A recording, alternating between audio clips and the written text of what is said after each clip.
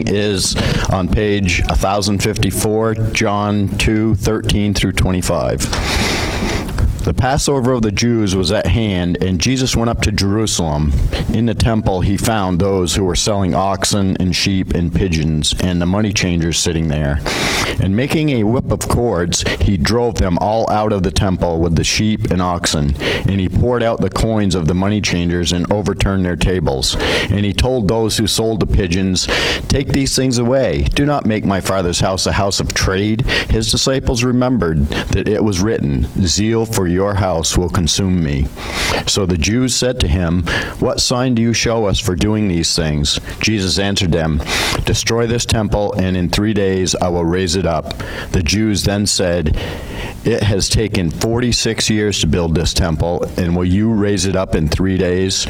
But he was speaking about the temple of his body, when therefore he was raised from the dead. His disciples remembered, that he had said this, and they believed the scripture and the word that Jesus had spoken.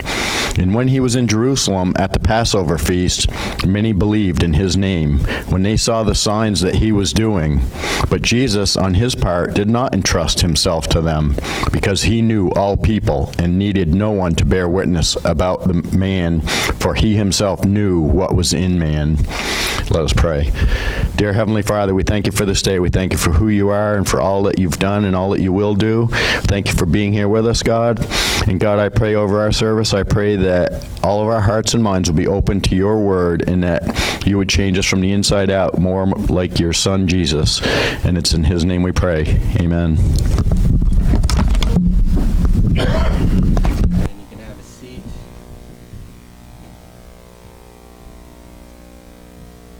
Is it working? We'll assume it is working. Well, I personally am glad I got demoted back to just preaching and not leading music, as we did last Sunday. It's good to have all of you friends back. In the Gospel of John, the cleansing of the temple, it happens early. It's here in chapter 2. In the Synoptic Gospels, that would be Matthew, Mark, and Luke, it happens at the end of Jesus' earthly ministry. So there's much debate about this topic. Did it happen twice in Jesus' ministry, once at the beginning of his earthly ministry and once at the end, or did John write this out of order? Why would they let Jesus come back to the temple if he did this 3 years prior? And I think it's important to remember, friends, that you can trust your Bibles. The biblical authors, they don't hold back some of these challenging things that we see in the scripture. Maybe he did do it twice. And maybe John wasn't ashamed to put it in there at the beginning. Maybe John's being theological and making a case that Jesus is continuing this this changing of that which is old and bringing it to that which is new. But I took a moment to address this because I think it's important that as we continue to go through this gospel, that the gospel writers are not ashamed to write things that will lead to questions. That things will at times be challenging to understand. And I think it's actually proof that these men didn't mind a bit of challenge because they trusted God's word. And it was true that Jesus did go into the temple to cleanse it, and they trusted, and John trusted in particular right here, that it was important for it to be written down. In this cleansing of the temple and its subsequent teaching by Jesus, we will see three things this morning. We will see reverence, we will see resurrection, and we will see reality. A reality. We will see reverence for the house of God, a foreshadowing of the resurrection of Jesus, and a reality of the world, the people for whom Jesus came to die for. So will you pray with me? Father, we come before you and we acknowledge that you know our hearts. And in light of that, you sent your Son to die in our place on the cross for our sins, to raise, to give us a newness of life. And that, God, we ask that you would make us holy, that we would revere you, we would worship you for all that you are and all that you do. And we pray that you would do that for us and through us this morning. And we pray this in Jesus' name. Amen. So let's look again at verse 13. We'll start with the reverence for the house of God. John says this, "The Passover of the Jews was at hand, and Jesus went up to Jerusalem. In the temple he found those who were selling oxen and sheep and pigeons and the money changers sitting there. And making a whip of cords, he drove them all out of the temple with the sheep and the oxen, and he poured out the coins and the money changers and overturned the tables. And he told those who sold the pigeons, 'Take these things away. Do not make my Father's house a house of trade.' And his disciples remembered what was written, 'Zeal for his house will consume me.'" And we continue in our theme from last week, where we saw Jesus change this water to wine. The old is changed to new. And as water was this purification ritual and was symbolic of this old Mosaic order, this new wine becomes in abundance, and it is good wine, a symbol of the new covenant. And we see the same thing, this changing of the old guard to the new guard this morning here in the temple. We find ourselves, as John says in the calendar of the nation of Israel, the Passover of the Jews. But if you are like me, you were wondering, why did you put the Passover of the Jews? Only the Jews do celebrate the Passover. So John, what are you doing here? And what I think John is doing here is he's making it clear that the Passover is not celebrated by the Christian community. For the Christian, the final Passover, the only Passover that matters to us, is the final Passover, Good Friday, where Jesus died on the cross for our sins. And Jesus, he was an obedient Jewish man. He followed the customs and the laws of his day. And like any devout Jewish man of that day, he would return to Jerusalem to celebrate this most important festival of Passover with the rest of the nation as they would worship God.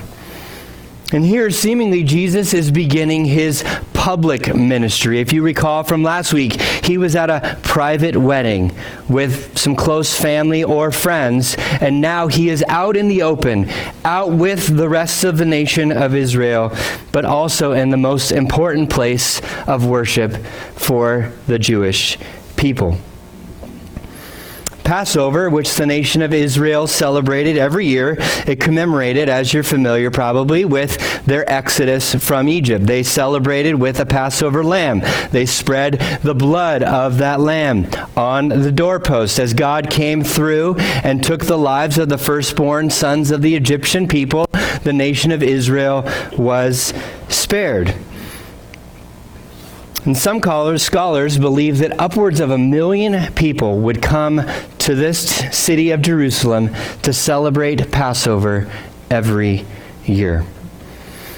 When Israel was sent off into exile, a group in the 700s BC and another group in 586 BC were sent off into exile, and as they were coming back into Jerusalem and allowed to return to the land, not everybody returned. They had left to go off to college because it was too cold in winter, and they decided they would not come back except for those holidays, like many of our family and friends do. But the law didn't change. The people were still required to come back to Jerusalem to celebrate Passover, and they would come from all over the Mediterranean world. And when you're walking weeks at a time, you don't often want to bring that ox or the pigeons in the cages or the sheep that you had at home. It was not easy to travel with those big animals, and so these entrepreneurs got some ideas. What if we made it easier for these pilgrims to come to celebrate the Passover, to come and worship? And so we'll provide a nice service and we'll be able to make a little bit of money. We'll sell them some oxen, we'll sell them some sheep, and we'll even sell some pigeons. But there's also a temple tax that's talked about in Leviticus that people were to pay to give an offering to God at the temple during Passover. And so as you're traveling from all over the world and you had money from Egypt and you had money from different areas, you didn't have the coins that they needed there in Jerusalem. So they would have people who would exchange money. And of course, the entrepreneurs are looking to make a little bit of money for themselves with a nice service fee. In some sense, this should not have surprised Jesus coming into the temple. You probably can imagine that he didn't bring his own oxen or own sheep or own pigeons to sacrifice. But what was troubling for Jesus was not what was taking place there. It was what was taking place in their hearts. Malachi 3 was a prophecy about this event in verse 1 and 2. It should be up on the screen. It says, "Behold, I will send my messenger, and he will prepare the way before me. And the Lord whom you seek will suddenly come to his temple. And the messenger of the covenant in whom you delight, behold, he's coming, says the Lord of hosts. But who can endure that day in his coming, and who can stand when he appears? For he is like a refiner's fire and a fuller's soap." I had to look up what a fuller was. I didn't know. And I forget what it was. It's somebody cleans like fabric or something. And so Jesus, he made a whip of cords and he drove out these animals. He turned over the money tables. He is angry. But he is still without sins, as Hebrews 4 says. Ephesians 4:26 says this, "Be angry and do not sin." And I think this is not an excuse that we would use to have anger when people are going against what we say, for an excuse for the anger that we have at sometimes. And I think some things should make us angry. Our state trying to pass an abortion law that anybody can have an abortion, that should make us angry. If your car is stolen, I think it's okay to be angry.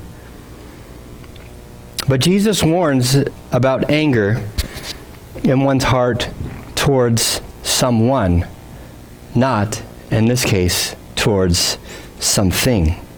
Jesus says in Matthew 5 that being angry at someone is the equivalent of murder. Jesus is angry about the right things.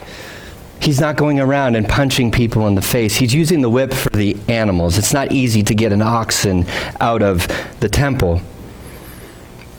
And that does not give us an excuse to whip people or post the things that we hate on social media about a person, maybe a politician. In your anger, friends, do not sin. Maybe you should pray for that person before you post about that person. Or maybe just don't post it at all. What's most important here is what Jesus says. And I think it helps us see the heart issue going on. In verse 16, he says emphatically, "Do not make my Father's house a house of trade." This is a forceful command. And as one commentator says, he says, Jesus' complaint is not that they are guilty of sharp business practices or should therefore reform their ethical life, but they should not be in the temple area at all doing what they're doing. Jesus' rebuke was because what was going on in their hearts, their greed, and most importantly, their irreverence for the house of God, the temple where God's people would come and worship. It was to be a house of prayer. It was to be a house of worship. And in verse 17, we see the disciples recall this prophecy from Psalm 69. And this wasn't remembered probably immediately right after Jesus said it. They were probably like, well, that did not go as we were expected. Do you think they're going to allow us to still sacrifice our animals and participate in this Passover celebration? And after the events unfold, maybe as they continued to walk with Jesus, as they continued to hear the teaching that he said, When they learned what he came to do, they beheld it with their own eyes. Maybe even after the resurrection, this came to mind from the Holy Spirit. Psalm 69:9. For zeal for your house has consumed me, and the reproaches of those who reproach you have fallen on me. John only quotes in the text in this gospel the first half of the verse. But it points, friends, to Jesus' death and resurrection as the reproaches of those who reproach you. He's speaking for God. Those who sin against God, those reproaches have fallen on me, the text says, on God himself. Psalm 69, if you turn there in your Bibles, you'd see that it was written by King David, who would be the first in this kingly lineage through which Jesus would eventually come. These are not just empty words that the disciples remembered. They are fulfillment of real prophecy. And even in chapter 2, we are seeing the events point to the gospel, the good news that God saves sinners through the life, death, and resurrection of Jesus. And like we saw last week, how the good wine, this abundant wine, this overflowing wine was for the nations, so too this salvation comes from Jesus to all people, to all the nations. Isaiah 56 is another prophecy about these events. These I will bring to my holy mountain and make them joyful in my house of prayer. Their burnt offerings and their sacrifices will be accepted on my altar.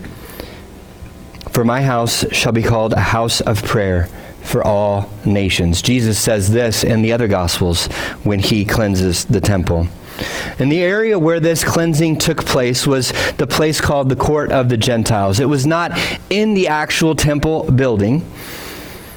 As God called the nation of Israel to be a blessing to the nations, there was this outer court, this area around the temple that the nations could come. They could pray, they could worship and participate and be with God's people as God's people were worshiping their God. And it was in this area where these exchangers, these animals, were having their business located. In the area where the nations were permitted to come and worship God, the people of God had made it impossible for them to come in because of their greed.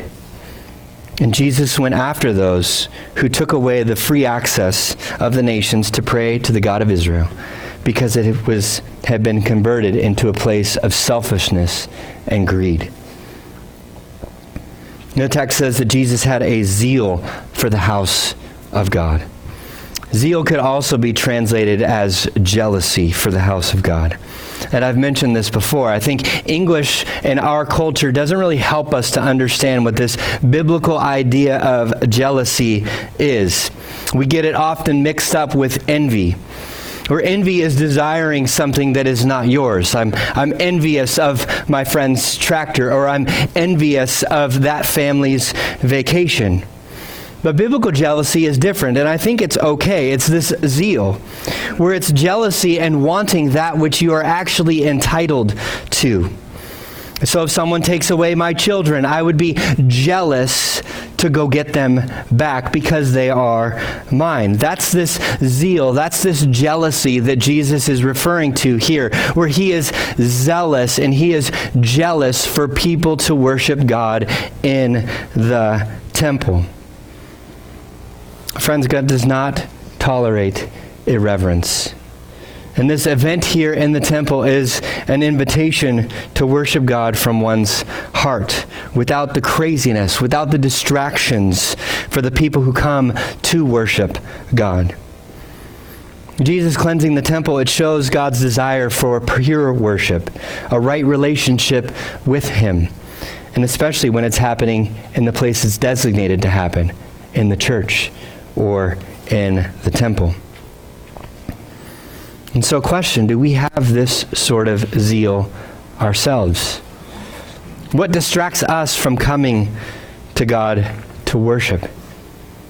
What distracts us from inviting others to come and worship with us?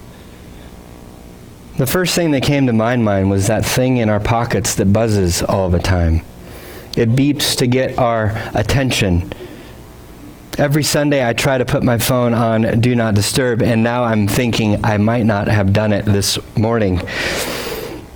I don't personally need the distractions when I'm up here opening God's Word for you all. But your phones, they beep, they buzz, they want you to be distracted. They want to get your attention. They want to cause you to buy something. Maybe you can leave them in your cars or even at home. Or maybe I'll put a basket in my office that everybody can just pop their phone in when they come in on a Sunday, and just make sure that you take yours with you when you leave. Friends, I think the important point here is that we come to worship God with our full attention, with our full affections, on Sundays and on Wednesdays with each other, to give God the glory that He is due. Our enemies would love nothing more than to distract us when I share the gospel like we do every Sunday, or when we explain what the text means and we're distracted because we focus on a word that was used. Or when we might not like the song that we are singing at that time, and we don't really think about the words that are being sung. Fortunately, around here, football games, they start a little bit later, after service starts on a Sunday. But in California, the game started at 10 a.m. So you could be up front, and you could see that glow of someone's phone checking their fantasy football scores during service. Friends, I think it's okay, and we should ask God to help us to not be distracted when we gather here to worship. When that song isn't my favorite, God, help me to focus on the words we are singing. When I don't understand what the preacher is trying to explain, God, give me the faith to believe it anyway. When the train goes by and honks jingle bells like it did, help me not to hear it, unless that's a really fun song you like to sing. Friends, let's make this place a place where the nations can come to worship with us.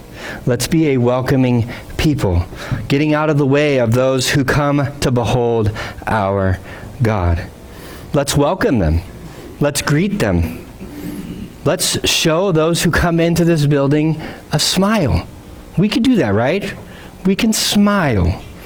Maybe not go all up to this new person that comes into the door all at once and scare them away, but we can be a welcoming people. Let's be a place where folks who are not part of this family can come and be welcomed, as if they could maybe eventually become part of this church family themselves. And I think that's the reaction that Jesus wanted from the Jews in the temple that day. But unfortunately, they didn't get it.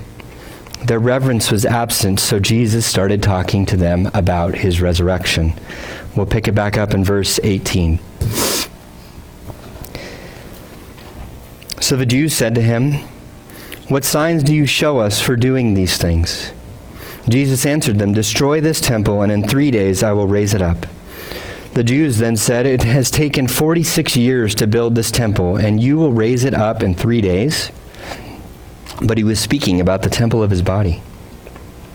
When therefore he was raised from the dead, his disciples remembered that he said this, and they believed the scripture and the word that Jesus had spoken. So this temple itself, the focal point of where God and his people meet, where God accepts believers because of the bloody sacrifice of animals, will be superseded by another temple, another sacrifice. Last week we saw that the water turning to wine in verse 11 was the first of Jesus' signs. But here these Jews, they demanded more signs. And if I was Jesus, I probably would have been like, well, you should have been at the wedding, but because you're so cranky, you're not invited. The use of the term sign here is, in this context, is a bit different. What you were looking for was Jesus' justification to say the things that he said and to do the things that he did. But Jesus refuses to become a magician performing signs for their benefit. And as I was studying for this passage, I was reminded of the words in Deuteronomy 18, where Moses gives the people of Israel a warning about false prophets. Moses says this, "But the prophet who presumes to speak a word in my name, that I have not commanded him to speak, or who speaks in the name of other gods, that same prophet shall die. And if you say in your heart, how may we know the word that the Lord has spoken? When a prophet speaks in the name of the Lord, if the word does not come to pass or come true, that is a word that the Lord has not spoken. The prophet has spoken it presumptuously. You need not be afraid of him." These Jews were already looking for ways to kill Jesus. They didn't grasp who Jesus was and why he was there that day. And he said, they didn't grasp who Jesus is here in this particular context, or what he said he will do. Their regime that was in place managing the temple was vulnerable. But Jesus makes it clear to them, it's not about the money.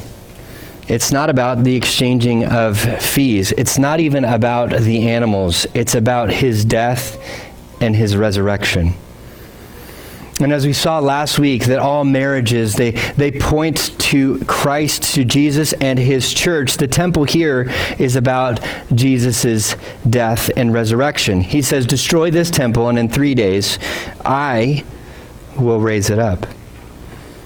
The Synoptic Gospels of Matthew, Mark, and Luke, they mention this reference of the sign of Jonah, that Jesus would be in, like Jonah was in the belly of the fish or the whale or whatever it was, for 3 days and 3 nights. And Jesus repeatedly predicted his death, that he would die and resurrect after 3 days.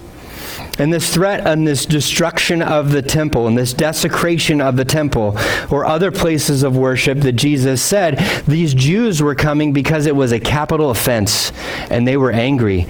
It was a capital offense in this Greco-Roman world. And so they questioned Jesus. How can you do this? It took so long to build this temple. If you're following along with our Bible reading plans, we just finished in Nehemiah today. The last book we did was Ezra, right before Nehemiah.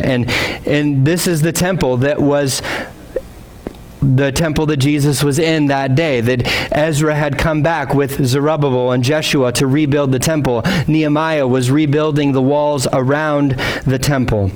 It was completed in 516 BC. In the 1st century BC, Herod, the same Herod who tried to kill Jesus as he was born, expanded the temple, this court of the Gentiles area. It took 46 years for Herod to expand the temple. It still wasn't even completed when they said that it took 46 years. There was another 30 years of construction that would happen. They just didn't get it. They didn't get that Jesus was referring to another temple. And I think we can be honest, sometimes we don't get it either. John, in verse 21, he shares an explanation where the apostles finally connected the dots eventually, that he was speaking of his body and his death and his resurrection. And John is taking account of what is happening in the context, but he's also taking a moment to explain to us, to explain things for the readers, to see theology, and let's not miss it. I think Hebrews 10:1 helps us here. The author of Hebrews, he says, "For since the law has but a shadow of the good things to come, instead of the true form of things of reality, it can never, by the same sacrifices that are continually offered every year, make perfect those who draw near." The law could not make people perfect. Only Jesus can. Jesus is the final and full expression of what was only a shadow in the Old Testament, where the Passover was a shadow pointing to Jesus. The temple is a shadow pointing to Jesus. The sacrificial lamb that was sacrificed on Passover in the temple was a shadow pointing to Jesus. And we see John more fully see this in the book of Revelation a couple decades later. Revelation chapter 21, verse 22, when he had a vision of heaven. John says, "And I saw no temple in the city, for its temple is the Lord God, the Almighty, and the Lamb." And if you recall back in John chapter 1, where John the Baptist proclaims, "Behold, the Lamb of God who takes away the sin of the world," where Jesus came to do that in his death. But he doesn't remain dead. He raises. And this risen Lamb becomes the new temple in heaven. It all comes full circle. And John the Evangelist is on us here in John 2, verse 22. "When therefore he was raised from the dead," not that day, when they were standing with him in the temple, "his disciples remembered that he had said this, and they believed the scriptures, the words that Jesus had spoken." They didn't understand it the day when the words were coming out of Jesus' mouth, but they eventually did, about 3 years later. And just like us, it takes time, oftentimes, to grasp these deep truths, this deep theology in God's Word. And I think it's okay to admit that. Our events today in the Gospel of John point us to the nature of Christ, his work as revealer, explaining what is happening, who he is, what he came to do. But most importantly, it points to us his work as Redeemer. As the temple was desecrated, Jesus cleansed it. Whereas Jesus was eventually desecrated on the cross, but it was for our cleansing, for those who believe in him. The Word became flesh and dwelt among us. It tabernacled with us. So Jesus pitched his tent, we saw in John chapter 1, among his people. The temple as well is a sign pointing to that Emmanuel, God with us, the new temple, the crucified and risen Son of God. And a reminder from Deuteronomy again. He said this, "When the prophet speaks in the name of the Lord, if the word does not come to pass or come true, that is a word that the Lord has not spoken. The prophet has spoken it presumptuously. You need not be afraid of it." If Jesus' words had failed, they did have justification to kill him. But his words didn't fail. They killed him anyway. The Word who became flesh would be the end of all sacrifices, all Passovers, all temples, because, friends, God's Word always comes true. And so every Sunday, as we gather here as a church, we desire to open up God's Word and show you how to see the gospel. It might not be the actual explanation of the life, death, and resurrection of Jesus, but it could be our need for a Savior. It could be God's faithfulness to save us as he promised he said he would. It could be explicit as it is stated here in our text this morning, or it could be very subtly. We call you to read your Bibles.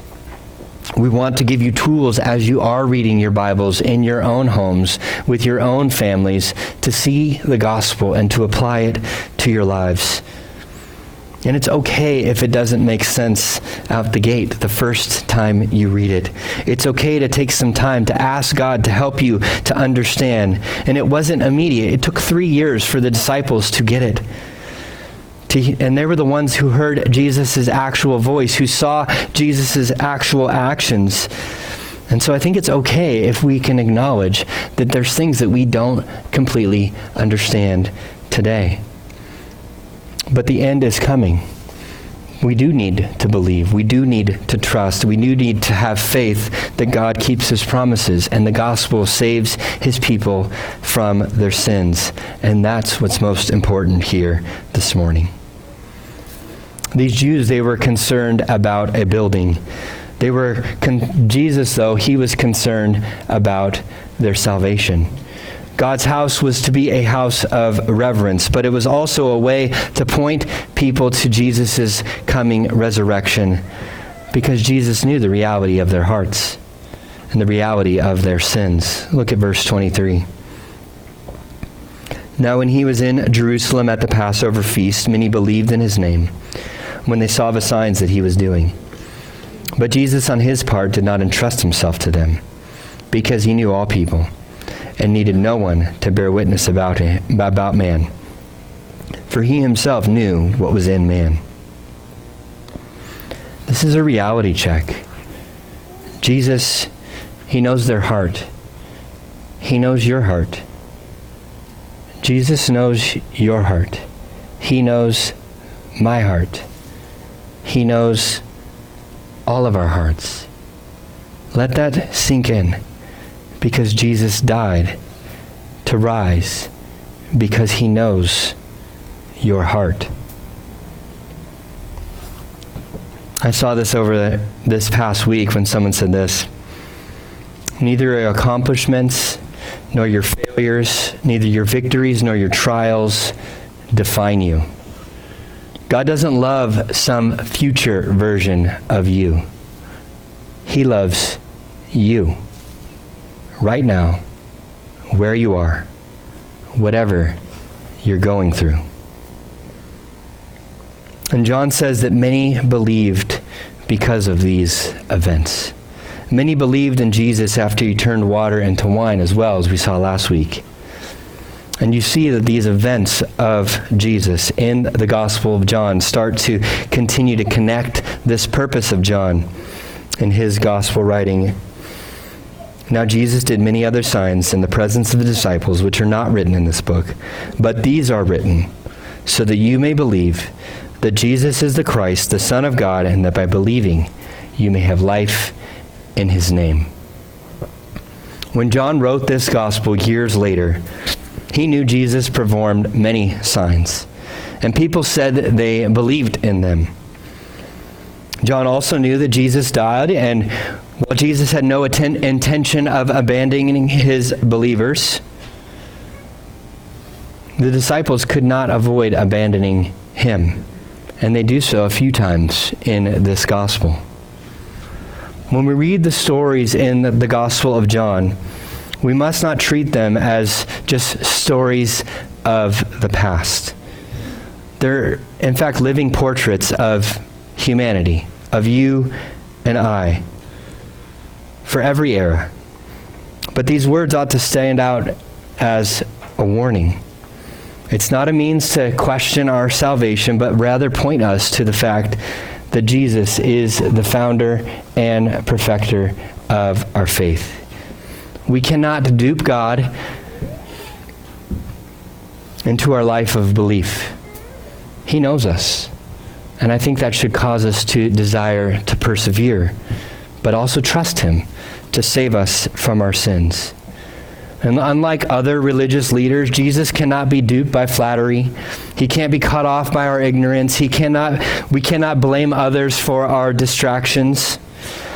Jesus' knowledge of man's heart is profound. And Jesus, as he will continue to interact with people throughout this gospel, he knows their hearts, and he approaches them in very different ways, differently as individuals.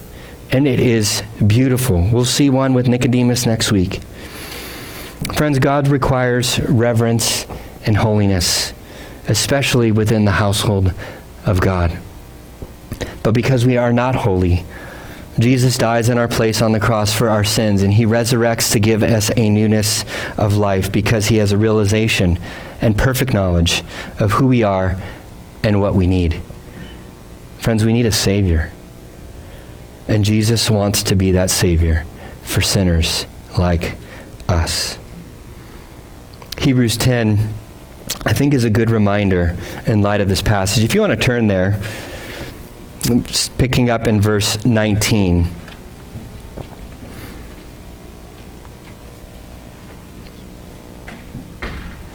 As this pastor writing this letter to the Hebrews is encouraging the believers who he's writing to, he says this: "Therefore, brothers, since we have confidence to enter the holy places by the blood of Jesus, by the new and living way that he opened for us through the curtain, that is, through his flesh, And since we have a great high priest over the house of God, let us draw near with a true heart and full assurance of faith, with our hearts sprinkled clean from an evil conscience and our bodies washed with pure water.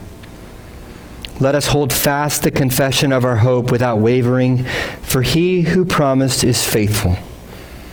And so let us consider how to stir one another up to love and good works, not neglecting to meet together as the habit of some, but encouraging one another, all the more as you see the day drawing near.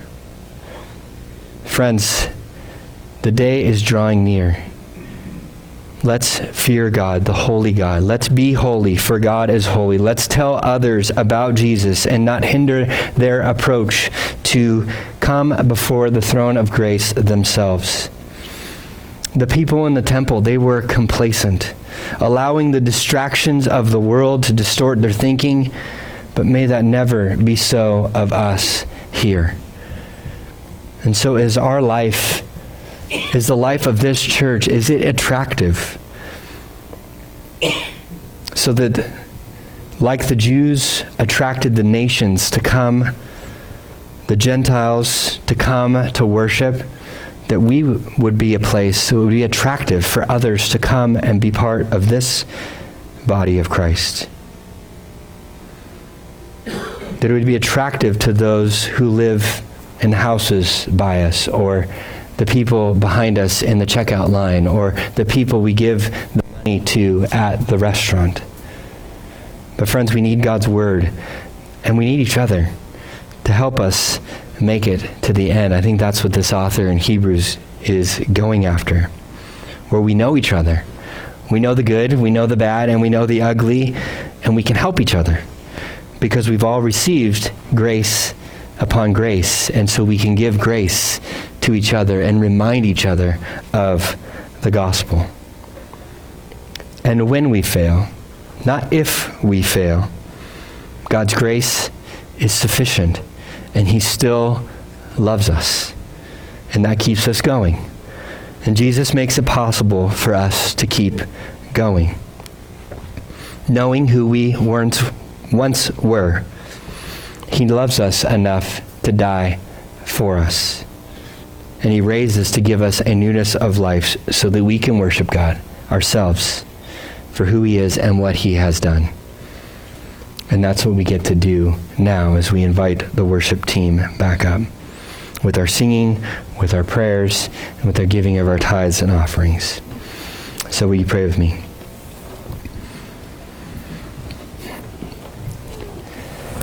Father, thank you for this morning where we get to come together. God, would you help us to continue to worship you in spirit and in truth? Would you take away the distractions of the things around us or the things in our mind so that we might praise you, to glorify you? God, we thank you that you sent your Son to die in our place on the cross. God, that he rose to give us a newness of life, even when you knew our hearts, your enemies, you still loved us. Even when we were dead in our trespasses and sins, Christ died for us. And so, God, we desire to worship you, a great and mighty God who is full of grace to us. And so, God, be glorified in the rest of our time together. We pray this in Jesus' name. Amen. Would you stand and worship with